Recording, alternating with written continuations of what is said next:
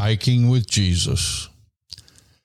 And calling the crowd to him with his disciples, he said to them, if anyone would come after me, let him deny himself and take up his cross and follow me. Mark 8:34. Jesus uses these words over and over throughout his ministry. He says, follow me.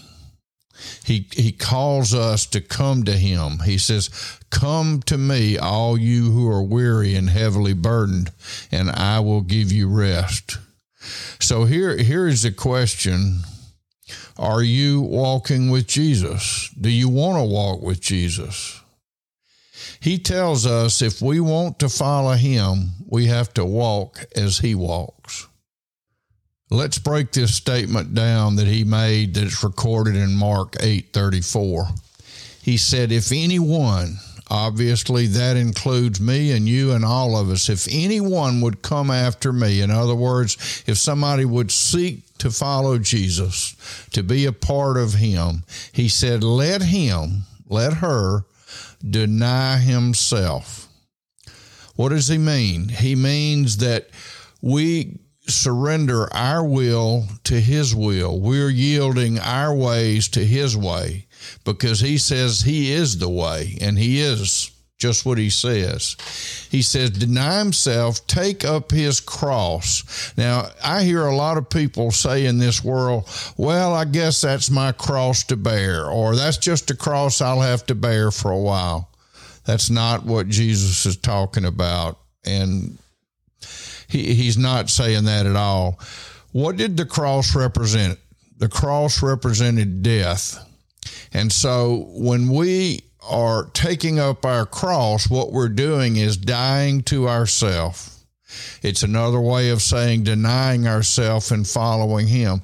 To take up our cross is to die with Christ and to live with him in us, like it says in Galatians chapter 2 and verse 20. It says, for I have been crucified with Christ, and it is no longer I who live, but Christ who lives in me.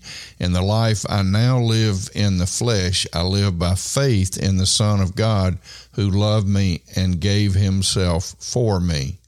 So to deny ourselves, take up the cross, is to recognize that our life is yielded to Christ, that he's first. He's got the first place in everything. He says over and over that he has to be first. The reason he has to be first is not an issue of vanity. It's an issue of authority.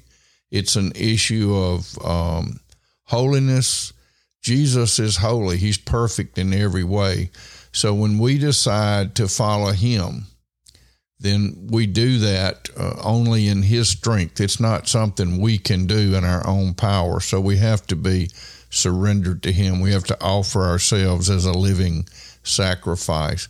So he's not saying, hey, you better come with me, but he says, hey, if you will come with me, then this is the only way you can come. You come to me and you die to yourself. And the beautiful thing about it is we're honoring him and we're also blessing ourselves, because when we die to ourselves and live for Christ, things are so much better than anything we ever could have imagined. God bless you. Have a great, great day as you follow Jesus.